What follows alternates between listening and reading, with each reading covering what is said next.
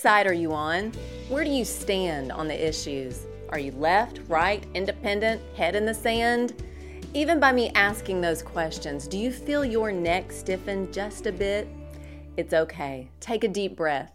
For some, those questions open a floodgate of passionate emotions in today's heated political climate. We have beliefs, views, and political opinions that are strong and polarizing. Political posts and toxic words of attack and rebuttal fill our news feeds. It's like I can literally hear the loveless noise and clanging cymbals Paul is talking about in 1 Corinthians 13. Friends, remember truth. Remember who you are in Christ. May that define you more than anything else in this world. Do not be afraid. Remember where your hope comes from. As believers, our greatest commands are to love God with all of our heart, soul, mind, and then what? Love our neighbor as ourselves. Love each other.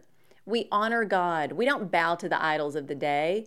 We respect those in governing authority, knowing all authority comes from God, and those in positions of authority have been placed there by God, like it says in Romans 13. We pay taxes. Jesus said to give back to Caesar what is Caesar's and to God what is God's. We trust and know God works all things for our good. And even in times of trial and political chaos, I know where my help comes from.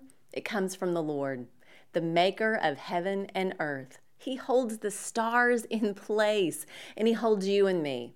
So do we sit on the sidelines? No, we pray for our leaders. In 1 Timothy 2, we are encouraged to pray for, intercede, and give thanks for those in authority. We are also called out in Proverbs 31 to seek justice and stand up and speak for those with no voice and defend the rights of the poor and needy. It's all in there. Political unrest is no surprise to our Father in heaven.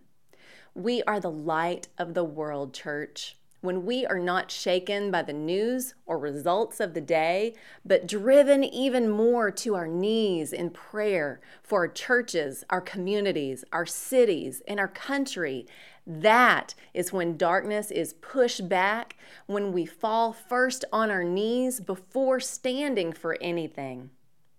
If my people pray, that's when hearts are changed and revival happens. Psalm 27. Some trust in chariots and some in horses, but we trust in the name of the Lord our God. I love that. Trust in God is priority and platform number one for me. Everything else filters from that.